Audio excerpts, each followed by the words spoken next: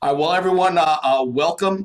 This is the NEARS Holiday Podcast. I'm Jason Seidl, Cowen Senior Transportation Analyst, and with me today, thrilled to have Ken Kellaway from Roadone and Matt Menner from Uber Freight to discuss the supply chain market from a trucking port as well as a drayage side. So why don't I kick everything off here? There's been a lot of back and forth with the supply chain, especially around the ports. Ken, talk a little bit about how 22 started and really how 22 is ending in terms of congestion at the ports. Yeah, well, thanks, Jason. Thanks for having me again. As always, appreciate it. Thanks, John. Look, 22 started chaotic to say the least. Right? A lot of challenges in the market, of course. Still a lot of congestion at all the ports. And as I think everybody is aware by now, the ports weren't necessarily to blame for the congestion. A lot of it ended up at the distribution center level where, we just couldn't get enough labor in the distribution centers in order to accommodate the big inbound volumes of freight coming in. So, you had a situation where the whole supply chain backed up from the distribution centers all the way back. And, what ended up happening is the ports got choked, of course. They couldn't discharge vessels fast enough because the equipment wasn't leaving the ports quick enough going to inland locations. So we still had challenges there. That resulted in chassis challenges all around the country where there weren't enough chassis available because they were at destination waiting to be delivered, sitting under containers. So there were a lot of stress points. Couldn't get equipment off the port, delayed times at the port, lack of chassis availability, lack of warehouse space to bring the freight into became a big challenge because inventory was building up so quickly because so many people pre-ordered. So very chaotic the first half of the year. And it really lasted until we're just starting to see things settle down. We've seen the volume reductions on new inbound orders, especially into the West Coast. We've seen a pretty sharp drop off on orders coming out of Asia into the West Coast as people have been able to re-inventory as A, the market's cooled down a little bit as everybody's aware, and B, they pulled early. Everybody wanted to bring freight in early before holiday season because they didn't want to miss ads like they had years prior. So people pulled early. So peak for us was really more June, July, August. We saw it then and started to come down. So things have certainly settled down on the West Coast. Volumes have declined. So that's allowed people to get caught up and get fluidity improved again. We're seeing that in LA, in New York, New Jersey as well, starting to settle down now, not back to 2019 levels and not back to the fluidity we'd like to see yet. And they've had chassis problems. They had capacity issues where they had to discharge empties, but starting to settle down. PNW's calmed way down as well because volumes have declined there. But the areas that we're still seeing a lot of activity, still Savannah in the Southeast, still busy, not congested to the point of inefficient, but still busy, still active. But that's starting to settle down a little bit. The Gulf region is still the busiest for us. Houston still very, very busy down in that market. And we don't see that slowing down. It'll come down a little bit, but we think a lot of this is the result of a realignment of the supply chain network. More and more companies have moved east into the Gulf, whether it's e-commerce, shifting of supply chain requirements where you need more DCs, reacting to growth markets like Texas and the Southeast where population growth is rapid, expansion of distribution centers to those markets as well. So we don't think we're going to see a big slowdown in the Southeast and the Gulf ports, but certainly fluidity is improving as somebody else calms down. Yeah, we published a report recently, a big supply chain report where we did a proprietary survey in there and found that 10+% of that freight that shifted away from the West Coast, whether it went to the East or the Gulf or wherever, is actually going to remain there. It's not going to flow back. Would you agree with that number, or do you think that's high, or you think that's low? No, I think it's accurate. And I think if anything, it even could be low, candidly.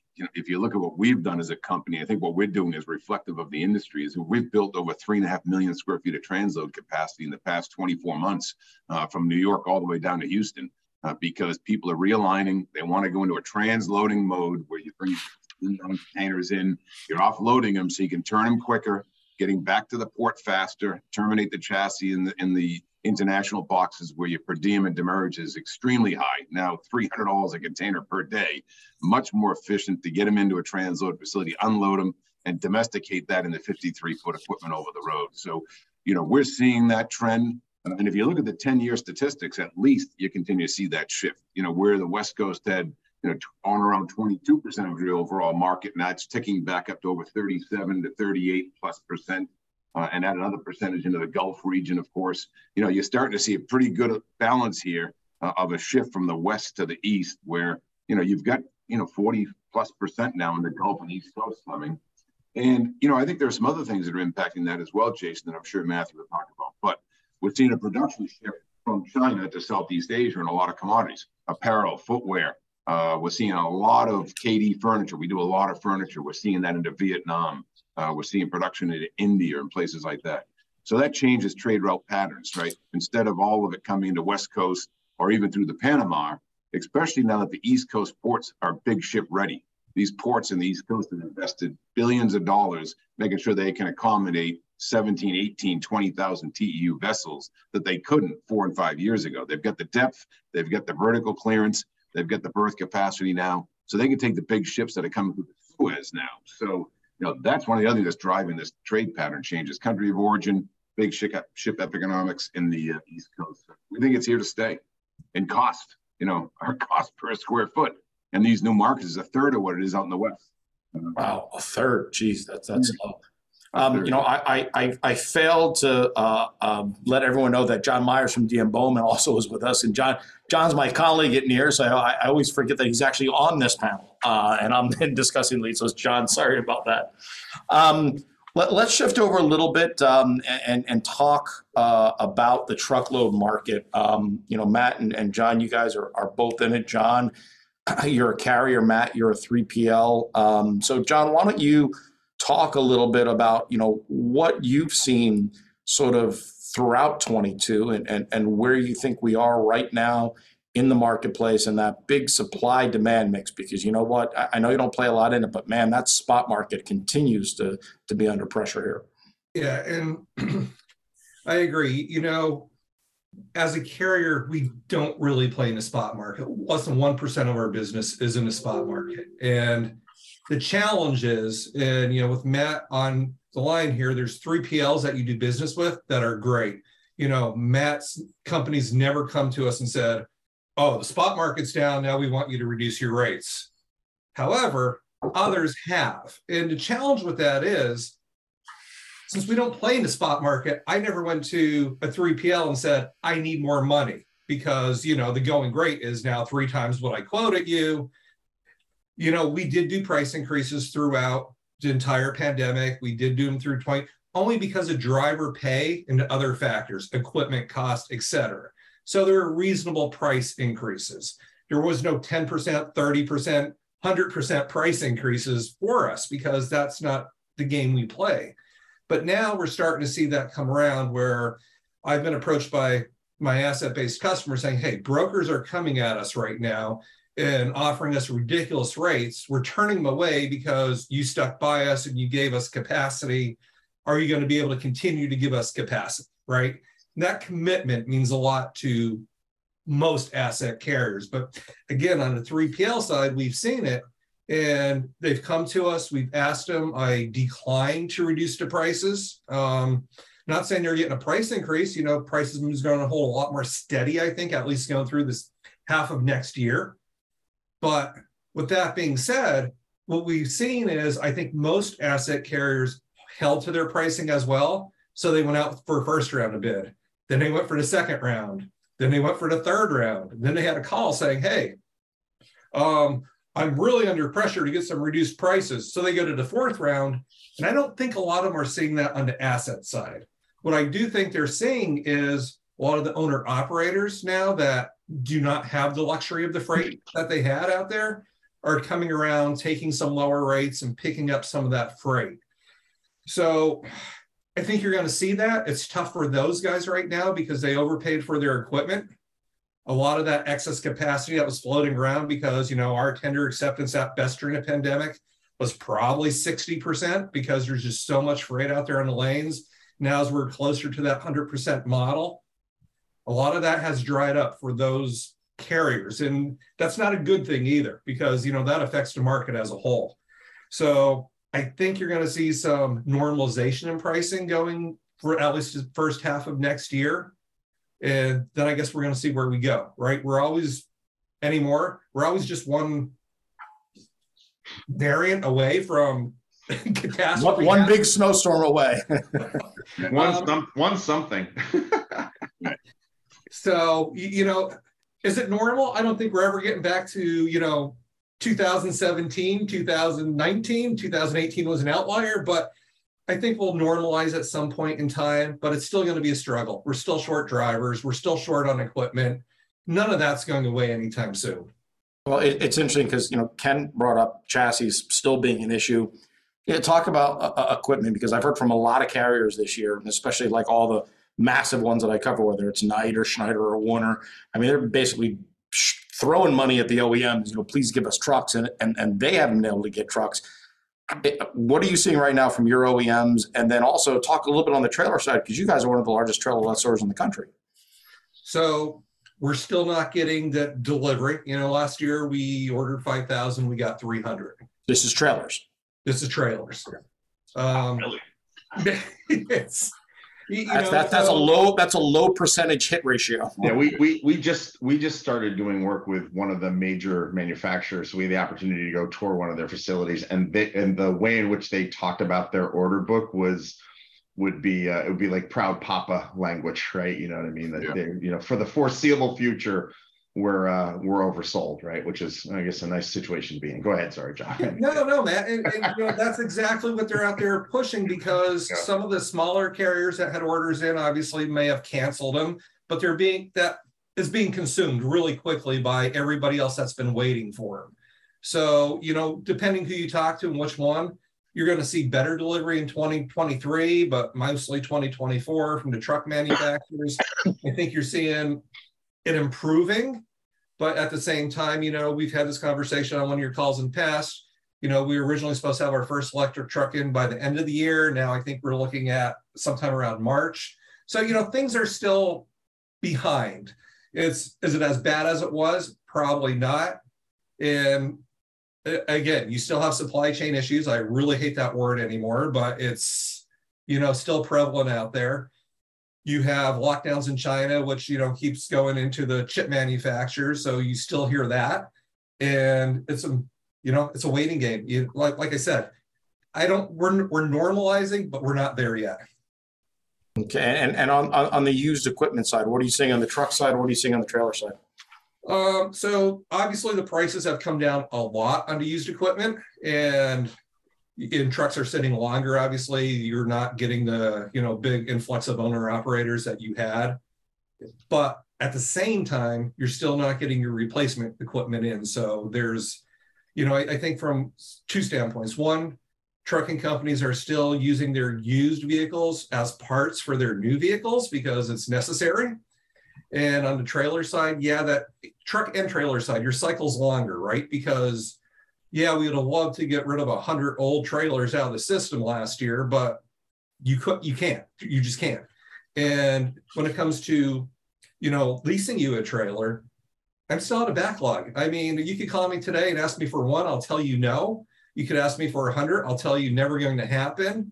And and it's crazy. So I have customers that reached out for 100 of them 2 years ago, and I might have them up to 4 trailers right now. So it makes no sense, right? It just makes no sense. Wow. Well, let's talk the 3PL perspective with Uber Freight. Matt, and you guys obviously with Uber purchasing, Transplace have a much more large service offering here for your customers. And you Transplace tend to serve the larger customers, right? So, talk about what you're seeing in the marketplace for sort of dry van TL, and then I'd like to dive into sort of, how your customers are viewing 2023 and what their main concerns and planning are. Yeah. Thanks again, Jason. It's always a pleasure to join this event. Uber Freight now is a combination of the former digital freight brokerage business of Uber and the legacy Transplace business that came together in October of 21, and day one of kind of NewCo, if you will. The new Uber Freight was this past October, right? So, we in total now have about a $17 billion freight network that we operate on behalf of about 360 unique shippers that range in transportation spend from $1.5 million in controllable to $700 million in controllable. And then, the complementary aspects of the business without question remain about a $3 billion plus gross line truck broker, intermodal marketing company, formerly known as Celtic, that will do 300,000 plus rail, 300,000 plus lifts this year on behalf of with using rail provided equipment. And then a very strong and vibrant cross-border business, predominantly between the United States, Mexico, and back and forth. So focused on customs brokerage as well as warehousing, transloading, so on and so forth. So our customers across our 5 core verticals include consumer packaged goods, food, bev, diversified industrial manufacturing, chemicals, and associated industries, and then retail, inbound supply chains for QSR, so on and so forth. Across the board, everyone is off. Should be no surprise there as we look at macroeconomic trends. I think not off as far as everyone would have originally thought 6 months ago when they were making the call using the R word at that point. I think we are buoyed a bit by what we seem to be a slightly faster recovery, I think, than we were originally expected. But volumes are down. The flight to quality is on, right? So the spot market has all but dried up, right?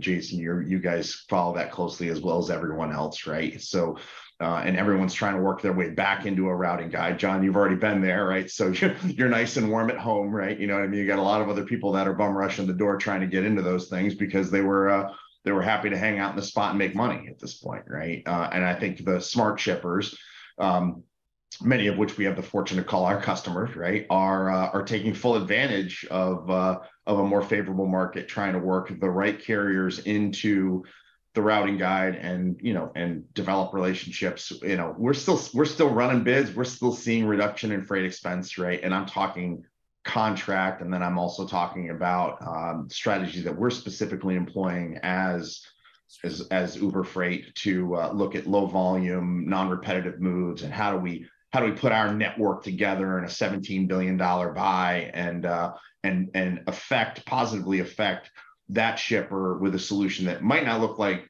certainty of contracted rate, but certainly looks nowhere near as painful as a bare spot rate at this point, or certainly the trailing spot rates as we think about it. So we're doing all sorts of interesting stuff to try and aggregate that volume and then apply our leverage to that volume to provide the shipper in a 100% transparent, cost known, truck rate known, margin known, commercial environment in order to ensure that customer ends up with a better price position than they had previously, right? So there's got to be a reason that they partner with us, right? So, but I think we are cautiously optimistic that 23 will remain a relatively neutral freight environment, right? So where there'll be a reset back from the high water mark. We're running bids and we're seeing returns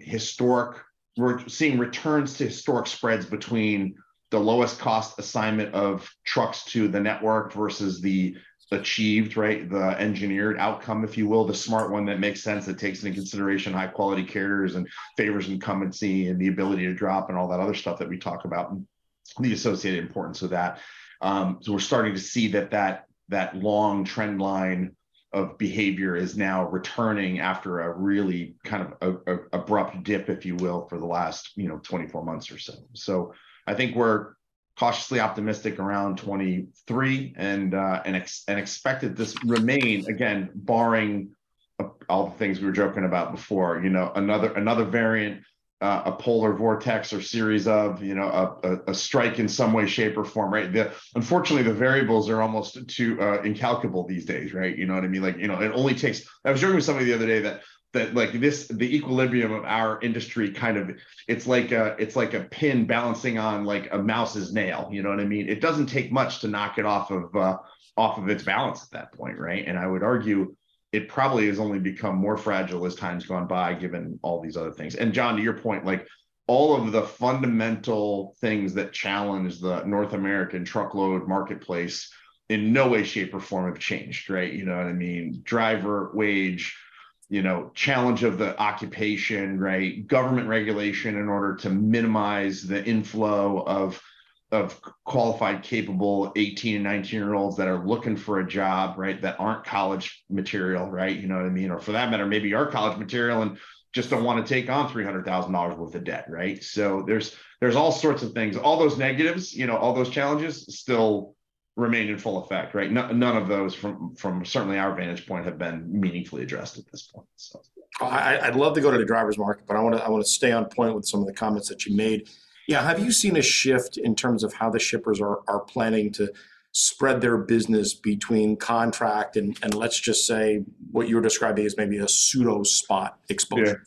Yeah, it was funny. I was talking to a shipper that we're in the process of onboarding as a 3PL customer, and they ship a expensive, valuable, and instantaneously fensible product, right? And I was talking to their head of procurement, and he's like, Matt, well, but just why wouldn't I just spot bid every load? You know what I mean? Look at this market, And again, he's a super good guy, but he's not a trans guy by any stretch of the imagination. I'm like, I will not mention his name, but I said, listen, you can't, when it starts to turn, it's like Grand Central Station trying to go through one roundabout door, you know what I mean, at rush hour. Like you're not all able to go and get into the routing guide at that point, right? You and everyone else in front of you, and these guys are, $20 million buy, everyone else in front of you that has more buy, right, is going to apply that buy in order to ensure that they've shored up their position with that carrier on that lane for those trucks at that rate. You know what I mean? So you just can't pivot that well. Matt Harding with our organization says it very well. You know what I mean? The market can change. The carriers, John, to your point, you guys can't go, just manifest, trucks, drivers, and trailers. You know what I mean? Because the market has now gone up by 20 points in the last month, right? You can't move that fast in, right? But the market certainly can change that fast out, right? So I said to him, you need this gentle balance where it's 70% committed and 30% just makes sense to float, because it's not of interest to a carrier to make a commitment. If they make a commitment, it's going to be an inflated commitment because that load might show up once every 6 weeks, right? And then they got to plan for it at that point, right? So they've got to figure out how to price it, right? So I think that we'll continue to see. We still think that the smart strategy is, bid consistently, stay mark to market, irrespective of cycle, right? And then apply these other creative solutions to address that low volume trailing lane freight that carriers will haul under the right circumstances with the right rate, right, in some way, shape, or form, in a fashion. And we think that that's part of the value unlock of a 3PL now. We talk about big numbers. They don't mean anything unless we put that freight and that capacity that's native to the network to work for that shipper in a way in which they can actually count the savings, right? It can't just be this, just trust me, I'm going to really do a better job than you've done yourself. You got to show them the math at that point. And we think that transparency is a point of differentiation. It's been core to our model since we came into existence 30 years ago as Transplace, right? So you would, it remains kind of a core tenet to us as we think about our business. That's a great answer. I appreciate that. Now, I want to jump a little bit to the rail side, since, NEARS is a railroad-facing organization. Let's face it, the rails, the Class 1s, have had their challenges this year. Yeah. With the service levels. That has been absolutely all over the press. They continue to be sort of underwhelming, if you will, in service. I guess talk about, for Matt and Ken, talk about how that has impacted your business. What are the Class 1s telling you in terms of what to expect in service levels for 21 and fluidity? And then, Ken, you can come at it from a drayage standpoint, and Matt, I guess you can come at it from an intermodal standpoint. Yeah. Ken, you want to start? Yeah, I can start. I mean, look, I think there's been a lot of, unpredictability lately, of course, in the rail strike that now it appears to be resolved. Thank God. I think that was very important for not only the transportation sector, but certainly important for the country as a whole. Could have been catastrophic for us. Agreed. When you're in a situation where we've got a volatile economy right now. So very, very important that was resolved, which was good news. So, I think what we're paying the short-term penalty for is we're seeing a big reduction of volumes off the rail right now. I think part of that is because people just hedged and they didn't put a lot of volume on, onto the system for a while to make sure that this wasn't an issue last Friday, I guess, December 9th, whenever it could have been a major issue. So part of it was a hedging issue. Part of it's a volume reduction. So, when you look at our Midwest operations today, Chicago, we're probably seeing the slower years. Seeing a lot of domestic intermodal customers of ours are stacking equipment now because they're off hiring a lot of the assets, 53-foot boxes and stuff. Do we think that'll restore as this thing settles? We do. But times we see a transload based off the West Coast as well. We see a lot of transload activity off the West Coast that converts into 53-foot rail boxes coming east and into the Midwest. That volume has settled down, as we know, because the West Coast imports have settled down. So we're actually seeing some of that shift to the east, where we're transloading and putting on the eastern railroads now, going up into the Midwest. Some of it's a rebalancing and reshifting. Part of it's just a reduction in overall volumes because the market settled. Part of it's a reaction to the pending strike, which has passed us now. We are also seeing a little bit of slowdown across border. We do a lot in the automotive space, and that's all coming to and from Mexico into the Midwest markets, feeding into the automotive sector. We're seeing a little bit of slowdown there as well. Again, part of it, I think, due to a pending strike. So, we're kind of waiting to see where volumes are going to go right now. The intact 40-foot boxes have slowed down as well in the Midwest, again, partly because of slowdown in consumer goods coming in from Asia off the West Coast. We're seeing it there. But, we're a very diversified carrier. So, I call it GDSM, General Department Store Merchandise. For us, we're seeing the biggest impact and slowdown short term. But that's only 25% of our business. The remainder of our business is we do a lot in the high-tech space, believe it or not, moving parts and components. For building server farms, data warehouses, and that's very busy. That hasn't slowed down. They're not participating in recessions. They're going to build more and more data warehouses because the migration's going there as people convert off their own asset-based servers and stuff. We're seeing a lot in the automotive space, believe it or not, even though I know the Journal came out with an article this weekend saying automotive was slowing down a little bit. There's such a backlog because of the supply chain challenges that we think those bills are going to keep going for a while. And we're also seeing a big conversion to electric vehicles. And we're participating with a lot of those folks where we're seeing a lot of activity still, no slowdown in sight, whether it's any of the big three. And we're also dealing with electric vehicle company that you're very aware of that continues to be very expand. So it's really a mixed bag right now, Jason, where we're seeing it, but certainly a slowdown in the Midwest right now on big box and small box. We think partially because of the strike issues and hoping it comes back. But, our big retail clients that we are dealing with, our 25+% retail clients, are saying they expect to see this softness for the next 2 or 3 months as inventory burns off that they pulled in early and they get rid of some of the, out of fashion product that they would want to burn off right now through discounting and pushing it to the discount retailers. And even our discount retail clients, some of the big national guys are saying they're buying domestic instead of importing because they can buy cheap right now from domestic vendors that have excess inventory, whether it's footwear, apparel, or consumer goods. So, but they all anticipate that inventories will start resetting again post Chinese New Year. It's which is good. So, I don't see this thing going on long term into the third and fourth quarters of next year. I know some people do, but we're not hearing it from our customers. They're not anticipating up years, but they're anticipating pretty consistent years with what we've seen. Once you get past this first quarter. And in terms of dealing with any of the rail congestion, whether it's at some of their yards or whether it's at some of the gates, what are you seeing there now, and what are the railroads telling you? Well, the congestion is still there right now, mostly because the inbound distribution center still can't handle a lot of it. There's so much excess inventory. We're still dealing. We run warehouses all around the United States. I was just on a call with a group out of Europe. That's one of the largest retailers in the country for furniture. And we're setting up warehouses all around the U.S. for them as we speak today. Still pop-up warehouses everywhere because they don't have anywhere to go with the inventory fast enough. Partly because consumer sales have slowed down. But again, a lot of it's because of the big push everybody made to bring inventory into the system so they didn't get caught without inventory, the just-in-case concept versus just-in-time. So I think it's a balance of both right now.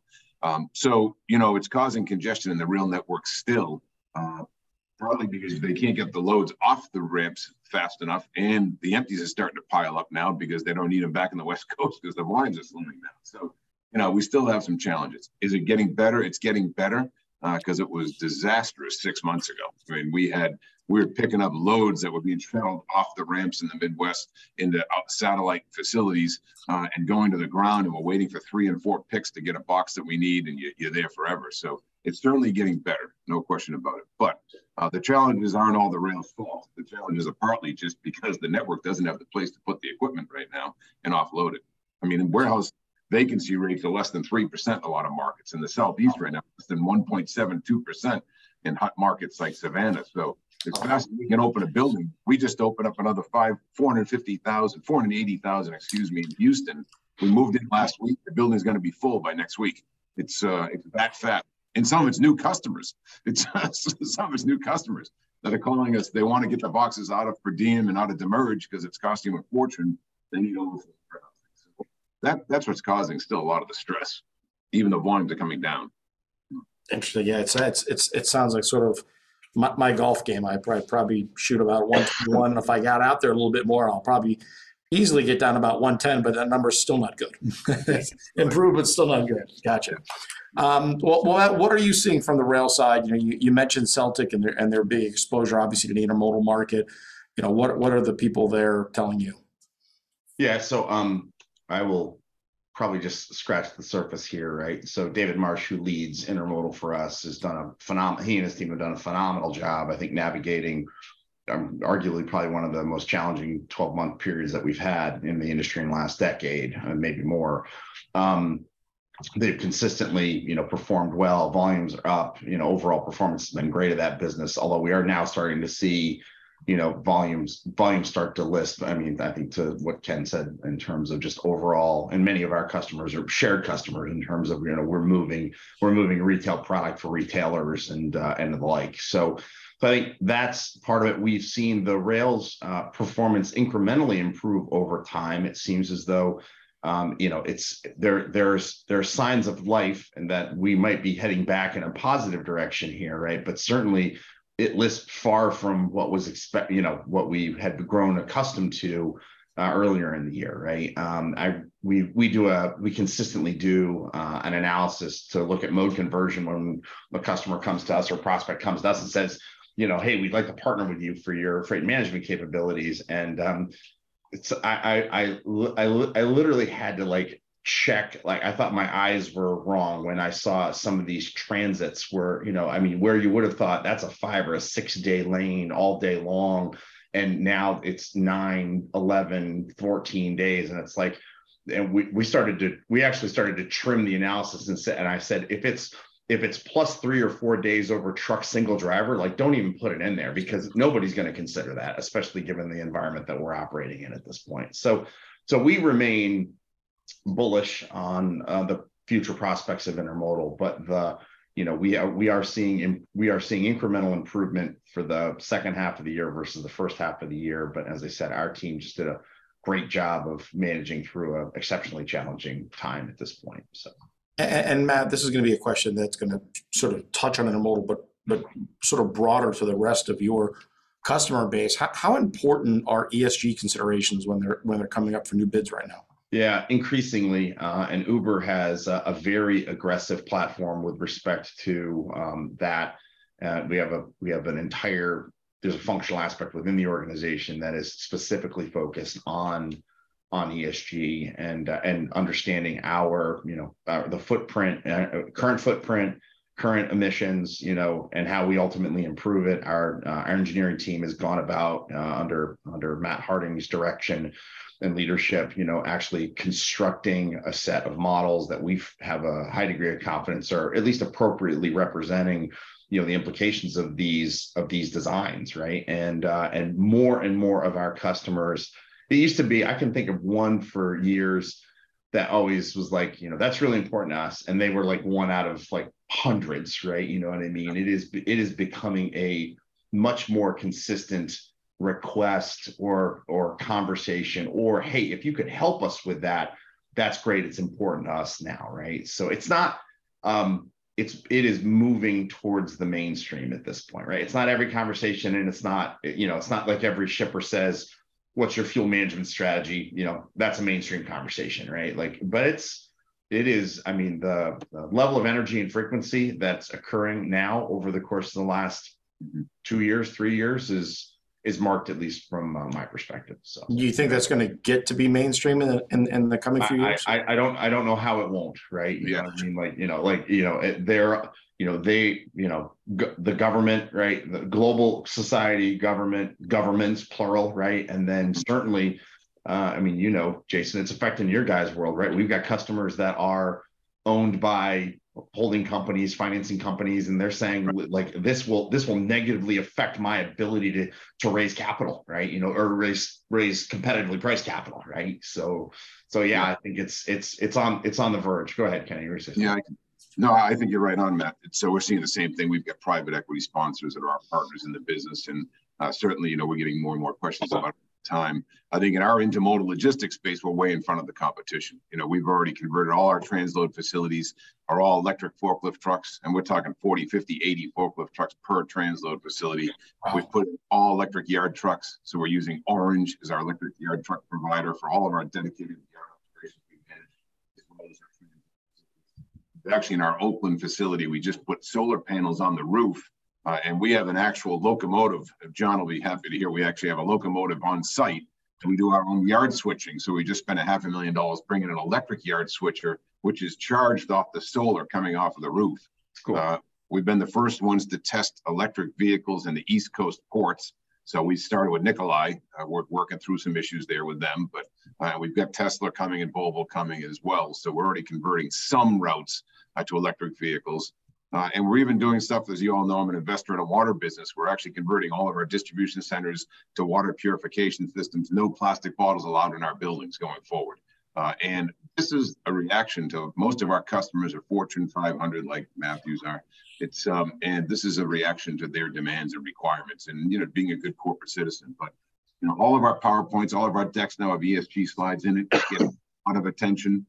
And people have to get focused on. A lot of our customers have divisions that are ESG based now, where they have leadership focused on sustainability, and so we think it's gaining a lot of traction very rapidly, and it has to. It's the right thing to do, and we're taking action. Yeah, same thing with Cowan here. I mean, guys, we a couple of years back, maybe a year and a half ago, we teamed up and with sort of an ESG company to give scores to almost all of our covered companies. When you see a Cowan report, there's an ESG score on it as well. And when you look at assets under management, that's been a rapidly growing portion of the business. Years back, it used to be just out of Europe, and now it's sort of everywhere. So that's a big deal on our end too. I know we're going a little bit over time here, but I wanted to touch on two more things really quickly. Ken and John, you both brought up the driver side. Talk about driver availability and what you see for driver pay in 23. Yeah.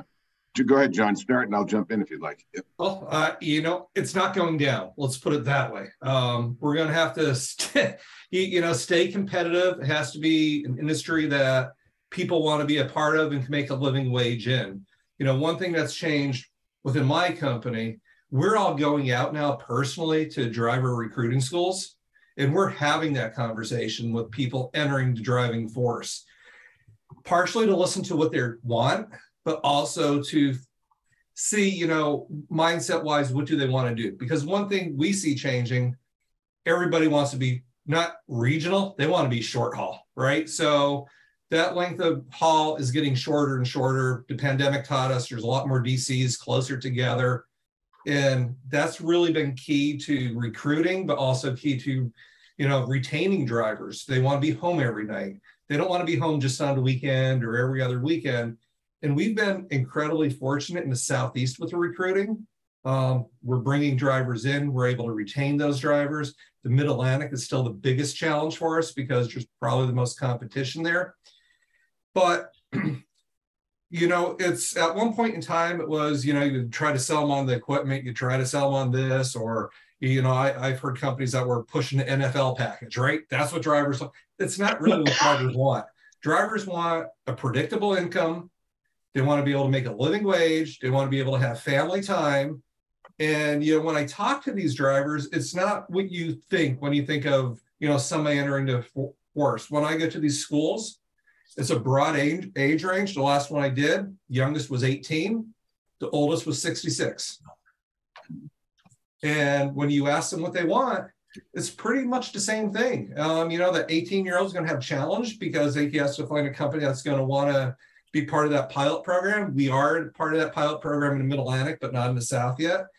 And, our biggest need and biggest challenge is team drivers. It's almost impossible to find somebody that wants to team up these days.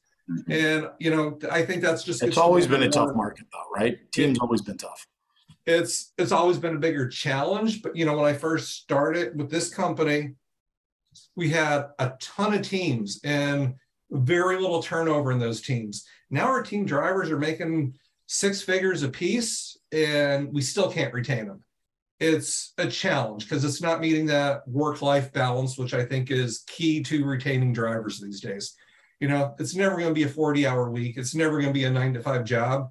But how conducive could you make it to having a home life, a family life, holidays, baseball games, course, concerts? You have to take all that into account because, again, things changed drastically in the past couple of years. And now you're not only competing for drivers with, the typical driver mindset, but, this goes to, Matt now works for Uber. And the last time I tried to get an Uber, from Charlotte, which is a major city, my wait time was an hour. Last night, I got in from Cincinnati, 26 minutes for me to get an Uber at Newark Airport. Yeah, and when one finally did show up, because I had 2 cancel, I asked him why. You're not delivering freight. Well, I had nothing to do with the ride side. That may be there. You need a truck. It's a different. Uber Eats, yes. Ride, no. So if you want a cheeseburger, call Matt. But the same workforce has packages in their trunk for Amazon, as they do. So it's a choice now. So the options are, you could drive a truck, but you could also deliver freight in your car. And at the end of the day, that driving, what one pays better? What one has a better quality of life? And that's a challenge. I just, got them meeting with a major retailer. They're using DoorDash to do their store deliveries now. And their goal is to beat Walmart on a retail side. And it's not only they're delivering their own product that you typically go to the mall to buy, they have a marketplace now, just like Walmart. So from a well-known mall retailer, you can now buy your toilet paper. Mm-hmm. Yeah, it's amazing. Things have changed. Yeah. Look, I think we're big advocates for the driver, of course. We've always been advocates for the driver. It's how we make a living. But, I think America moves by truck. First mile, final mile, middle mile, doesn't matter. America moves by truck. And the opportunity cost is high now. There are so many different options, as John highlighted, we didn't see 10 years ago. You didn't have all the final mile delivery. You didn't have the white glove delivery. You didn't have the Uber options and stuff. So we've got to make it attractive for these drivers. And we work hard on it every day, making sure and a lot of it is freight selectivity and quality of customer, candidly. We have to make sure that we have the right type of freight going in and out of the right type of locations for the customer that the drivers want to move. The drivers can be selective today and they have options. So, when we're looking at what customers we want to do business with, we have to be smart about, can we get the drivers aligned properly with it? And, that's important. But, I think there was this stigma for years and years in America that being a driver was a bad thing. Being a driver is not a bad thing. Being a driver is something people should be proud of to be. It's we've got drivers now making 6 figures and having a great job with consistent pay every day, consistent home every night. So the quality is improved, I think, in a lot of ways of the lifestyle for the driver. The pay is there today, and we've got to get more people to advocate for people to become drivers. I don't know if we have to call them transportation engineers to change the mindset of it, but it's a good job for people, and we need more of them. So. Look, we've got to make sure we pay people properly. We've taken the inflationary rate increases like John did. Our position is very similar to Bowman's. We didn't take the big accelerated increases against our customer. We did what we had to do to offset the inflationary impact of vehicle costs, fuel costs, driver costs. I don't see us going back on driver wages. They've been elevated, of course, a little bit the past few years. And in the intermodal logistics space, because of the shift we talked about earlier, with more and more volume coming to the East and the Gulf, we need to create a new driver market there. These intermodal drivers, the last 10 years with nothing to do. We've got to attract people into this sector because it's so rapidly growing that we've got to get people excited about coming in and out of these ports and moving into modal. So it's got to be a competitive wage. It's got to be a good customer to service in and out of, good velocity, consistent freight to attract them, and good benefit programs. We give them fuel programs for independent contractors, healthcare programs for our company drivers. You've got to give them good programs. So, that's what we're trying to do, is make sure people understand you should be proud to be a driver, make sure we give them a good, consistent paycheck, make sure it's a good paycheck that they can count on every week, and they've got the same consistent business. Oh, okay. So number one, as you guys know, I'm a former trucker. So, I always loved the old saying that that they had for one of the truck groups that said, "Without trucks, America stops." And I think the pandemic brought about people's greater appreciation for the men and women in the trucking industry. So that was a good thing. So both of you, driving pay not going down, but probably not accelerating as much as it had over the past 3 years. That's fair to say. That's fair to say. Perfect. All right. So Ken, you talked a little bit about sort of predicting what was going to happen as we moved in 23. So as you think about the supply chain, whether you think about available capacity or pricing, or even demand, what are your thoughts on 23? And I'll start with John Myers here, and then we'll finish with Ken, since he already sort of previewed this a little bit. My crystal ball has been broken for years, Jason. Seriously, what do you say? Do you think we're going to be in a little bit of a downturn for the next quarter? I think so. How's that going to affect things? I don't know, because again, we're just one, to Matt's point, the pendulum swings either way, and you just don't know from one day to the next right now where we're going. So I don't think we're going to see what we saw in 2021. 2022 was a bit split down the middle, and I really think 2023 is probably going to start off a bit slower, and then we're going to see what happens. I don't want to predict any further beyond that. Fair enough. Matt? Yeah, I think you're still looking at slightly inflationary, right? I think you're 1.5 to 3% of contract for 23, right? You know what I mean? So, but all bets are off if any one of those other 417 things that we can all imagine but hope don't happens, right? So. Yeah. I think we're planning on pricing being fairly flat in 23. I think we'll see a volume downtick the first 1 to 2 quarters, especially the GDSM type stuff, as we talked about, Jason. Our customers we're aligning with are similar to what Matthew and John are doing. We're looking for that contract, long-term strategic relationship. We're not your transactional guy. We're not the company for that.